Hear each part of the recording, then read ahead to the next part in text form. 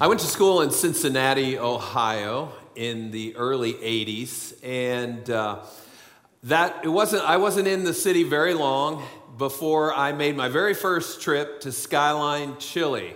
Now, those of you, yes, thank you, the testimony right there. I hear you, brother. Now, here's the thing. Cincinnati Chili is different, right? And so it's kind of an institution, and Skyline seems to have kind of perfected that. If you're Gold Star people, I'm sorry. You have just followed a dark path. But in Cincinnati, it was kind of a thing for the college where I went that you would go to this one Skyline. And so some guys on my floor, just a few weeks in, said, hey, we're going to Sky. That's what they call it. They didn't even say Skyline. They said, we're going to Sky. Like I should know what that means. I go, I hope to go into the sky when Jesus returns someday too, but I don't know. What are you talking about? They go, we're going to a place called Skyline. And this guy said, you want to go with us? And I said, sure, because I was trying to get to know the guys. And so we're on our way there, and this guy's trying to explain Skyline to me.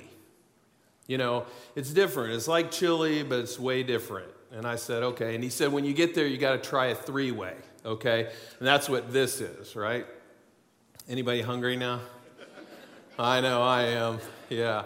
So here's the deal. I get there and I try it and I'm like, who thought this was a good idea, right? I mean, spaghetti. I married an Italian woman. Spaghetti has its place, right? But you don't put chili on it, and this chili isn't like chili. I mean, you got to order beans if you want beans in your chili. And I was sitting there thinking, what was going through their mind when they made this combination? But I will tell you that it didn't take me but just a few weeks to acquire a taste, and now I've had a 40-plus year love affair with the three-way, okay? And I'm enjoying that.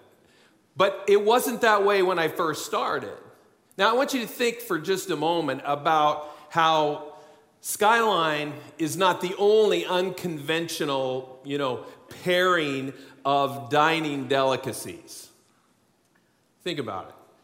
Who thought initially of putting fried chicken on a waffle? Right? Anybody in here a fan? Yeah, I love that. But my first time I heard about it, I thought, that is just weird, right? Or there's the person who thought, let's put cheddar cheese on apple pie. Yeah, and that's weird, right? And now if you like that, maybe that's a southern thing. I just have not acquired a taste for it, right? Or pickles and peanut butter. Yeah, some of you are going, who are these people, right? Now, here's my theory about that one. Because pickles are involved, I think there was probably a pregnant woman in the middle of the night, and she said, you know what sounds good? And her husband said, I'll go get it, But, yeah, it's a little bit out there, right? Okay, now this one, little umbrella of mercy, all of you out there, but pineapple on pizza. Yeah, now I knew there's like 40% of the culture that says that's a beautiful idea, but here's what I'm thinking. You don't put fruit on a pizza. Right? Pepperoni, yes, fruit, no. Okay? Okay, but here's the last one. I did a little bit of research. These were things that I knew about, but this one I never heard of before, okay? And it's watermelon with yellow mustard on it. Yeah, I think that's disgusting, right? But apparently there are people who go, yeah, that's the way I like to eat my watermelon. Yeah. Somehow, at some point in history, someone ate these unconventional pairings together and discovered, at least to their palate, they tasted good, right? Several years ago, I was doing some thinking about some sermons and lessons and things, and I came to realize that so many of the things that we read about in the Bible that God has done, in my mindset, seemed unconventional. Follow me just for a minute. Think about it. Daniel, God allows his prophet Daniel to go into a cave, or what they called a den, that was filled with hungry lions. And yet God's solution was to send an angel to close the mouths of the lions. Daniel spent the whole night in there with these lions who couldn't open their mouths. There's another story of the children of Israel in the wilderness, and God sends every morning, he sends manna. That was bread from heaven. He sent it every morning for 40 years, with the exception of on the Sabbath. And that's how the people ate for 40 years. Not conventional. My favorite story of the Old Testament is the parting of the Red Sea. God took the Red Sea and he parted it, and the Israelites crossed through it on dry land, escaping the Egyptian army. That is completely unconventional. But probably one of the most interesting examples of how God is unconventional was the day that Balaam had a conversation with his donkey. Now, if you've never heard of this before, you can look it up in Numbers, the 22nd chapter. It's about midway through that chapter, and you read it. You should read it because it's interesting. Balaam wants to go somewhere, but God doesn't think that's a good idea, and so he puts an angel out front, and Balaam can't see it, but the donkey can. And so he keeps whipping the donkey to make it go, but the donkey would rather take a beating than go into the presence of this angel who's got a sword. And so finally, the donkey starts talking to Balaam like, do you not understand? You know? But not conventional, right? Not conventional. The Bible is full of these unconventional works of God. And what we're going to see in this study today is that God has his ways of getting things done, even if they seem unconventional to us. So if you have a Bible or you want to use your phone or tablet, turn to Ezra, the 5th chapter. We're going to look at starting with verse 1. So the rebuilding of the temple has been going on, but I want to give you a little bit of background before what has been happening before we get to Ezra chapter 5. 100 years before, God has warned his people in the land of Judah through the prophets of God to repent. But the people refused. And so God sent a Babylonian king by the name of Nebuchadnezzar to discipline his people. Nebuchadnezzar conquered the people. He deported the Jews to Babylon, and he looted and destroyed the city of Jerusalem, as well as he leveled the temple. The people were in exile for 70 years when God sent Cyrus, king of Persia, to overthrow the Babylonians. And God used Cyrus, a pagan king, to send the Jews back to Jerusalem to rebuild the temple and to restore worship of God in the city of Jerusalem. They first built the temple. Before building the temple, they built the altar of God and began offering sacrifices. And then they began building the temple. But the people living nearby did not want them there. They certainly didn't want them rebuilding any part of the city, nor did they want them rebuilding the temple of God. So they set out to try to stop the construction. As Philip shared last week in Ezra chapter 4, verses 4 and 5, we read this. Then the peoples around them set out to discourage the people of Judah and make them afraid to go on building. They bribed officials to work against them and frustrate their plans during the entire reign of Cyrus, king of Persia, and down to the reign of Darius, king of Persia. So now what we have, Satan is trying to lie to the people around Judah. He's trying to convince the people living in the region to do everything possible to discourage the Jews from fulfilling their task that God called them to rebuild the temple. They even hired counselors to influence those who are building, who are the local officials, to try to stop the building, and eventually they're successful. From 536 to 530 BC, the work on the temple had progressed. They got the foundation laid and they started building the walls. But in 430, the progress came to a complete stop. The project was shut down, not because the king had issued an edict stopping it, but because the people were discouraged and afraid. So the building of the temple had stalled, and the people started focusing on their own lives, their own homes, building their own houses, and they neglected the rebuilding of the temple for 10 years. But then God had a plan.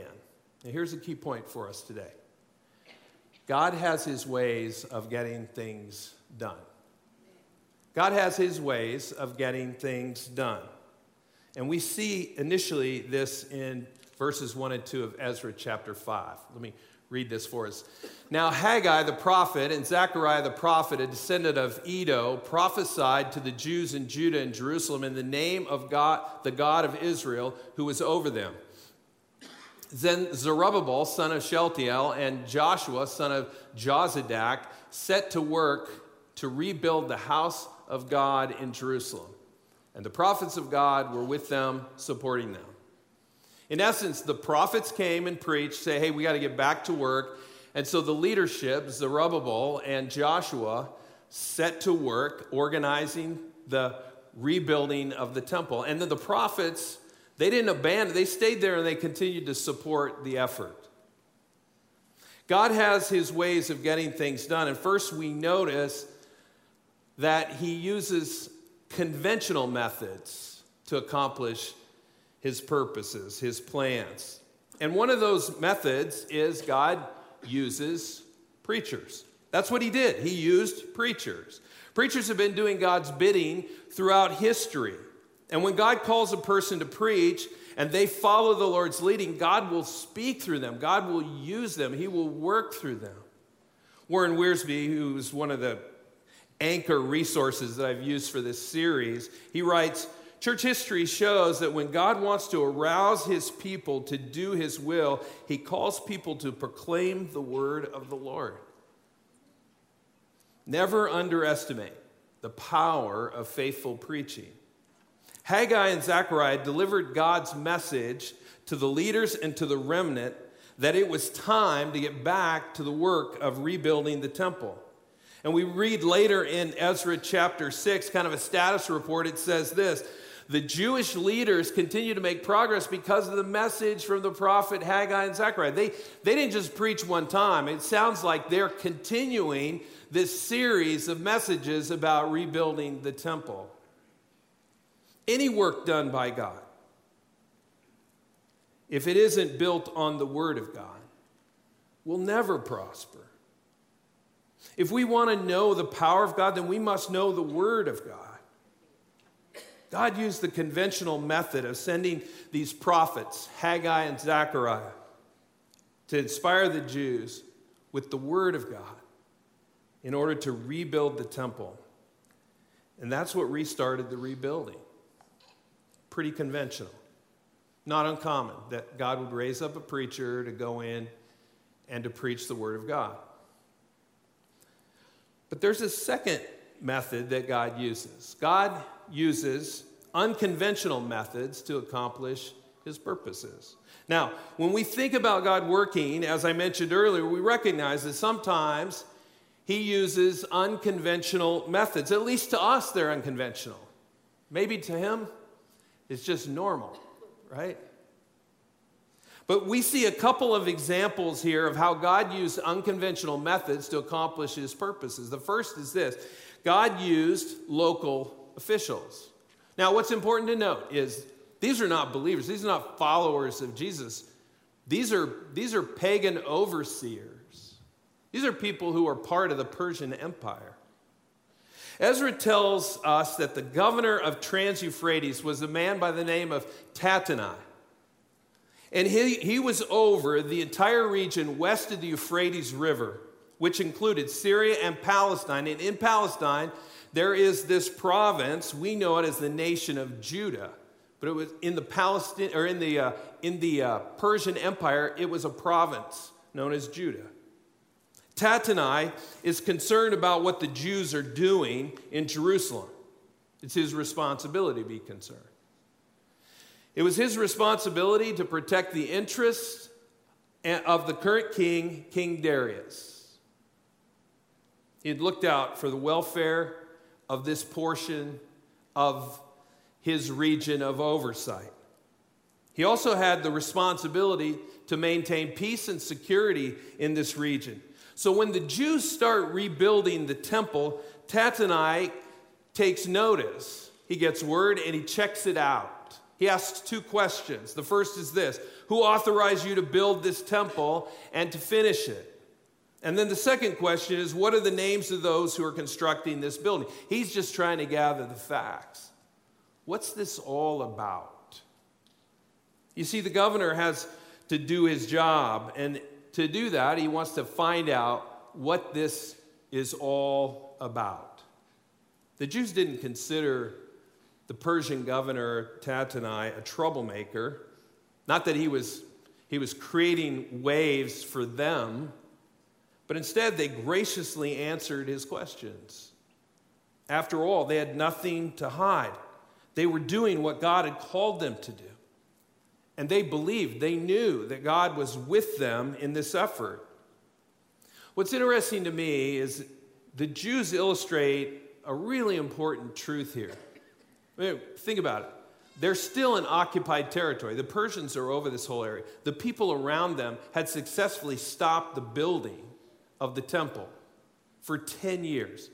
But the prophets rekindled this, and they've come back now, and they're building the temple. And they are going to continue to do it.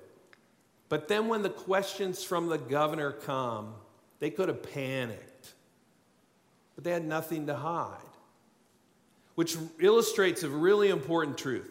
Life is less complicated when you obey God. See, they were right in that lane, even though there's all kinds of reasons around them that could have created pressure and problems for them, but they were in the lane that God had called them to be in. Life is less complicated when you and I obey God. Now, here's the one thing important to note. I didn't say it would be easier. It's just less complicated because you know what you know you're supposed to do because you're right where God has called you. See, God saw to it that this work was allowed to happen, even though the governor was checking all of these things out. In fact, the governor is going to send a letter to the King Darius, to find out how to proceed. I mean, here's what's going on. What should I do? One of the things that concerned Tattenai was the structure of the temple itself. You know, as he does this little inventory and analyzes what's going on, he notices that they're building with these large stones, and the walls had these huge timbers in them. And to the governor, it looked more like a fortress than it looked like a sanctuary. Also, the building was progressing extremely rapidly. That made him think that maybe these Jews are getting ready to revolt against me. But the Jews knew their history. They told the governor very quickly what their history was, how God had built this temple through the great King Solomon, and then how the temple was destroyed. They explained how Nebuchadnezzar came and exiled the Jews to Babylon, and for 70 years that's where they were. And then Cyrus, the king of Persia, came and gave them permission to return to their homeland and rebuild the temple. And King Cyrus not only did that, but he gave them the temple treasures so that the ministry could be reestablished according to what the law of Moses said. And the facts, they're all there. In fact, they knew that Cyrus had written it down. The king's secretaries could just go and check the archives, and they could see that the Jews were telling the truth. So Tattenai sends a letter to King Darius, and this is what he asked. In verse 17, he says, "Now if it pleases the king, let a search be made in the royal archives of Babylon to see if King Cyrus did in fact issue a decree to rebuild this house of God in Jerusalem. Then let the king send us his decision in this matter." So the work had stopped for 10 years, but now it's back on. And they're rebuilding. The local governor gets kind of a little bit squirrely, a little bit concerned, so he checks into it. But he has no knowledge of what happened 10 years earlier. He had no understanding of King Cyrus's proclamation saying, you can go and build this, and officially sanctioned the rebuilding of the temple. The governor, who's just doing his job, does all of this work to gather all these facts, and then he reports back to King Darius seeking guidance. And it's probable most likely that King Darius has no knowledge of the decree that was issued by Cyrus years before either. This is just another example of God's unconventional method of enlisting local officials to pave the way for what God wants to accomplish. You see, what Tattenai does opens the gate for what's going to happen next, which is even more unconventional of a method. And that is that God used the pagan king, King Darius, and he uses him in a powerful way. Now, this is not the first time we've seen God use a pagan king to do his bidding. First, there's Nebuchadnezzar, who comes in and brings judgment on the people of God, and God orchestrated that. And then there's King Cyrus, the Persian king, the leader of the Persian Empire, and he overthrows Nebuchadnezzar and makes it possible for the people to come back to Jerusalem to rebuild the temple. And now you have King Darius, who's going to do far more than Nebuchadnezzar and Cyrus even did. You see, the royal secretaries do a search of the archives, and they find the scroll that Cyrus had written that was left by him, which contained the edict that granted the return of the Jews to their homeland. It also authorized the Jews the authority to rebuild the temple. King Darius affirms Cyrus's decree. Sounds good to me. And then he goes several steps further to actually enhance this edict. He gives 6 enhancements we see in the next few verses that made the original decree even stronger, even more effective for what the Jews are trying to accomplish. The first edict is found in verse 6. It says this: "Now the Tattenai governor of Trans-Euphrates and Shethar-Bozenai and you other officials of the province, stay away from there." This is from the letter from King Darius. He says, you all in leadership, stay away from their work site. You see, stay away from their work site. God is using the pagan king to provide security for his people. Leave these Jews alone. Well, the second enhancement is found in verse 7. It's very similar to the first. He says, do not interfere with the work on the temple of God. Let the governor of the Jews and the Jewish elders rebuild this house of God on this site. It's as if he's saying, hey, if you didn't hear me before, I'm going to say it again. And he says it in a really interesting way. The first phrase in that verse 7 says, do not interfere with the work on this temple of God, which is actually literally written, keep your distance. So if you didn't hear him the first time, he's saying it again. Stay away from their work site. He says it in a different way, but we know that in ancient literature, when someone repeats something, they do it for emphasis. So the first enhancement is stay away from their work site, and the second one is keep your distance, or stay away from their work site. Everybody capiche? All right. Then the third thing he says, there's a third enhancement there in verse 7. He says, let them rebuild their temple. You stay away, but don't from a distance impede what they're doing. Let them rebuild their temple. Then we find in verse 8 the fourth enhancement. It says this: moreover, I hereby decree that you are to do for these elders of the Jews in the construction of this house of God, their expenses are to be fully paid out of the royal treasury from the revenues of Trans-Euphrates, so that the work will not stop. Now, this gets really interesting to me. He's saying, out of your budget, Tattenai, cover the expenses. We're not just creating safety for them to build this place. We're going to finance it. We're going to underwrite the costs. Darius makes it crystal clear that Tattenai is to pay out of his budget for this project so that the work does not stop.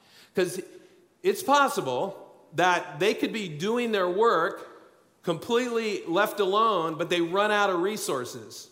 And King Darius is saying, we're not going to let that happen. That brings us to the fifth enhancement. It's found in verses 9 and 10. It says this: Whatever is needed, young bulls, rams, male lambs for burnt offerings to the God of heaven, and wheat, salt, wine, and olive oil, as requested by the priest in Jerusalem, must be given them daily without fail, so that they may offer sacrifices pleasing to the God of heaven and, take note, pray for the well-being of the king and his sons. Amen. Darius has a sense. Just pause for 1 second. He has a sense. These people have a connection with the God of the universe. Now, he doesn't know this God, but he thinks he has a sense that they do. So he says, we're going to provide for them whatever they need daily. It's one thing to underwrite the cost of the financing of their project, but now he's saying, hey, whatever they need so that they can offer sacrifices as well as pray for the king and his sons. Give them what they need. This king, a lot like the Persian king Cyrus, seems to value what these Jews are all about. The last enhancement is found in verses 11 and 12. It says this: furthermore, I decree that if anyone defies this edict, a beam is to be pulled from their house, and they are to be impaled on it. And for this crime, their house is to be made a pile of rubble.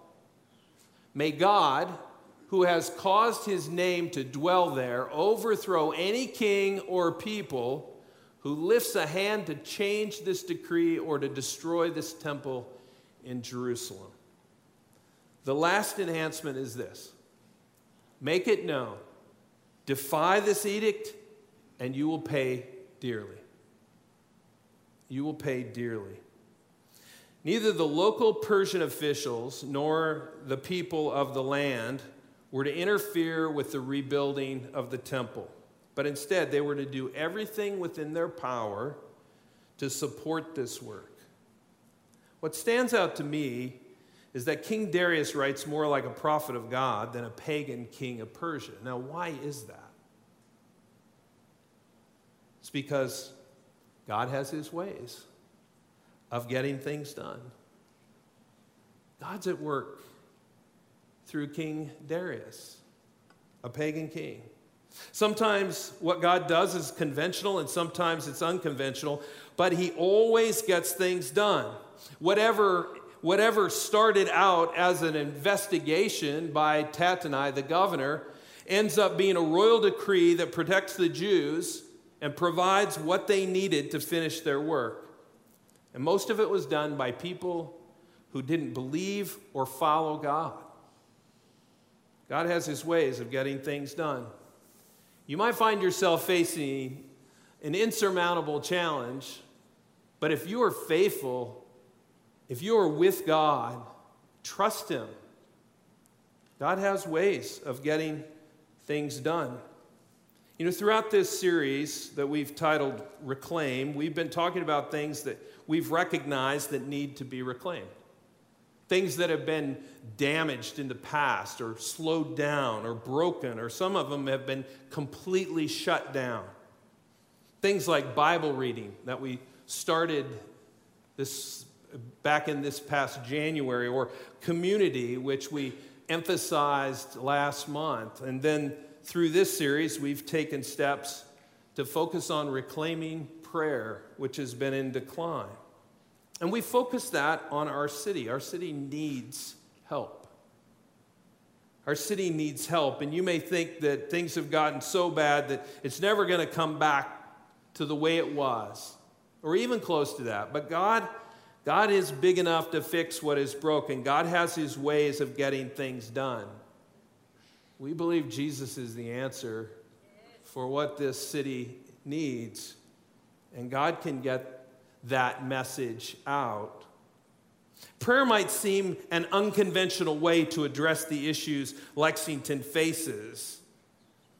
In fact, you might think it seems like you're taking the easy way out, like you're not willing to get your hands dirty. But the truth is that every movement of God starts with prayer. Now, it will lead people to getting involved and getting their hands dirty, if you will. But we need to recognize that prayer, though it may seem unconventional as a solution, that God answers prayers of his people. James says in James 4, he says, you do not have because you do not ask. And Jesus in the Sermon on the Mount says in Matthew 7, verses 7 and 8, ask and it will be given to you, seek and you will find, knock and the door will be opened to you. For everyone who asks receives, the one who seeks finds, and to the one who knocks, the door will be opened. So ask God to move in faith and trust God that he's going to get things done. Prayer may seem like an unconventional method of solving the problems that our city faces until you truly realize the authority that God has. There's a word, it's sovereign. God is sovereign. That's not a word we use a lot. The word sovereign means preeminent power and authority. God has preeminent power and authority, and that word preeminent means unsurpassed. There's nobody ahead of him. There's no one over him. He's the top. He is the gold standard of power and authority. He is sovereign over all he has created. God has this unsurpassed power and authority. God hears everything, including our prayers. Nothing gets by him. And when we pray, God tells us through Jeremiah 33:3, he says, call to me and I will answer you and tell you great and unsearchable things you do not know. Jeremiah gives us two key truths about prayer. There's a lot in that verse, but there's two things that jumped out at me. First of all is this. God wants us to pray. He says, call to me. He's listening. And then the second thing he says is, God will answer our prayers. He says, I will answer you. Call to me and I will answer you. And because of these things being true, we can pray with confidence that God hears and answers our prayers. Now here's the disclaimer in that. God doesn't always answer your prayers the way you want him to answer them.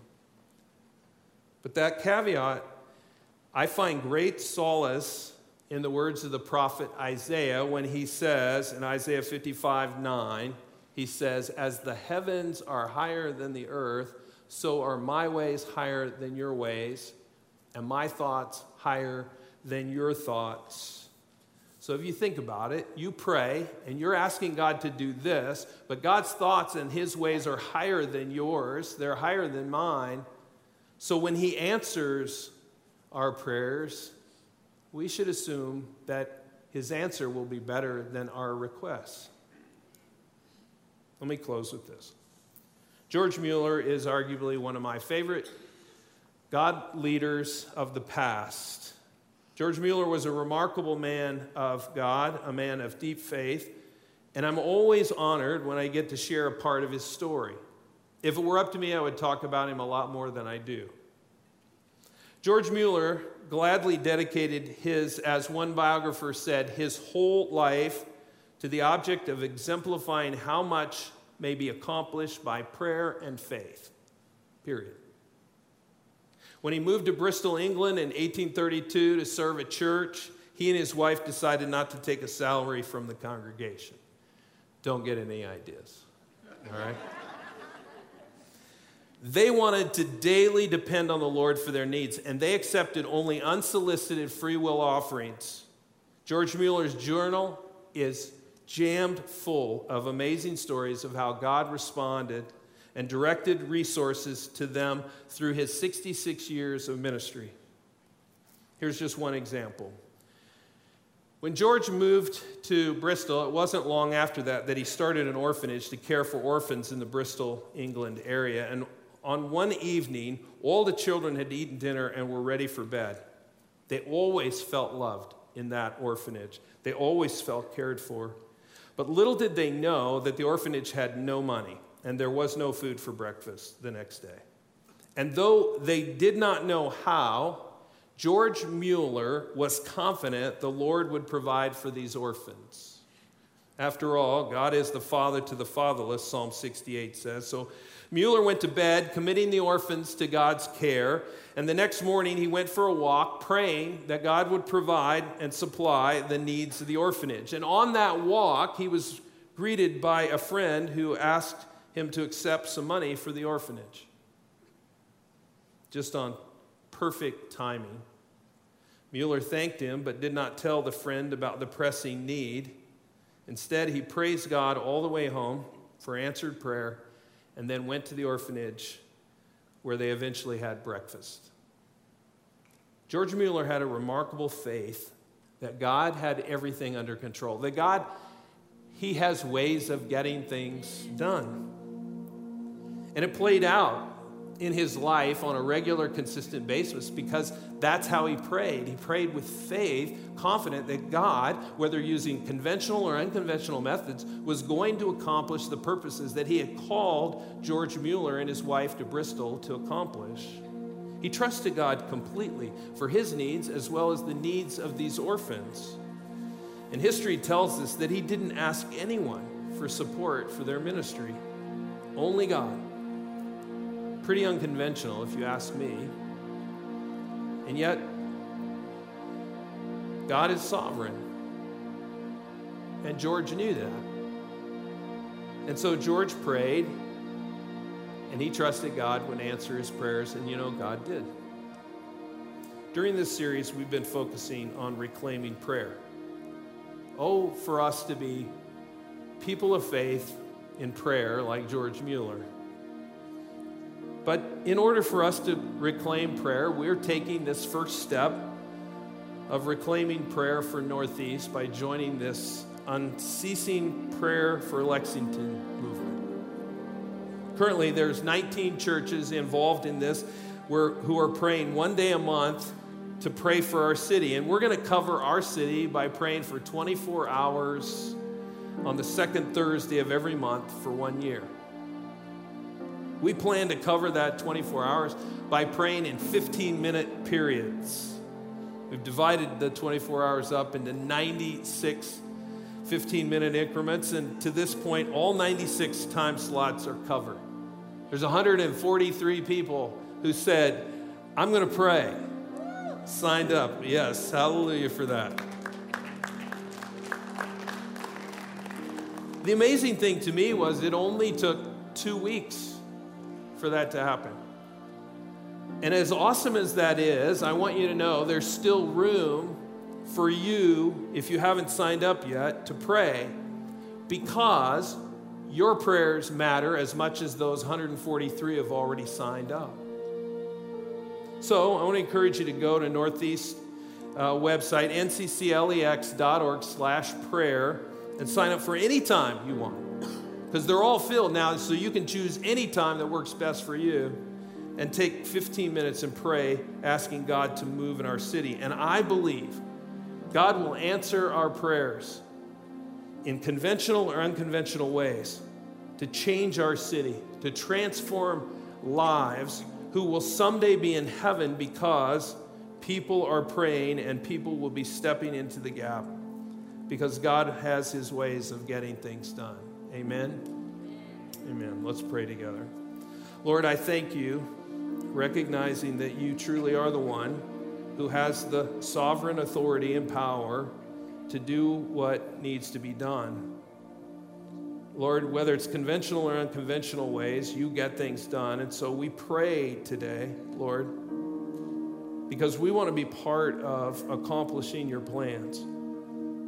You have done so much for us. You have saved us from our sins. God, you have provided for us in this work. You have been faithful every step of the way, opening doors, providing provisions, resources. God, we want to be your hands and feet in this effort. So God, we pray that more and more will pray, that some will sign up even today to see, God, you at work. God, move in our city. I pray, God, you'll transform lives. Jesus, you are the hope of our city. You're what our city needs. Jesus, you're the love that Lexington needs. Jesus, you're the answer for our city. So come, Lord, and move in the hearts and the minds of those in Lexington. Use Northeast to be bright lights of the gospel, Lord, bring the harvest of souls. Bring revival in our city. And Lord, start right here with us. We pray in the name of Jesus.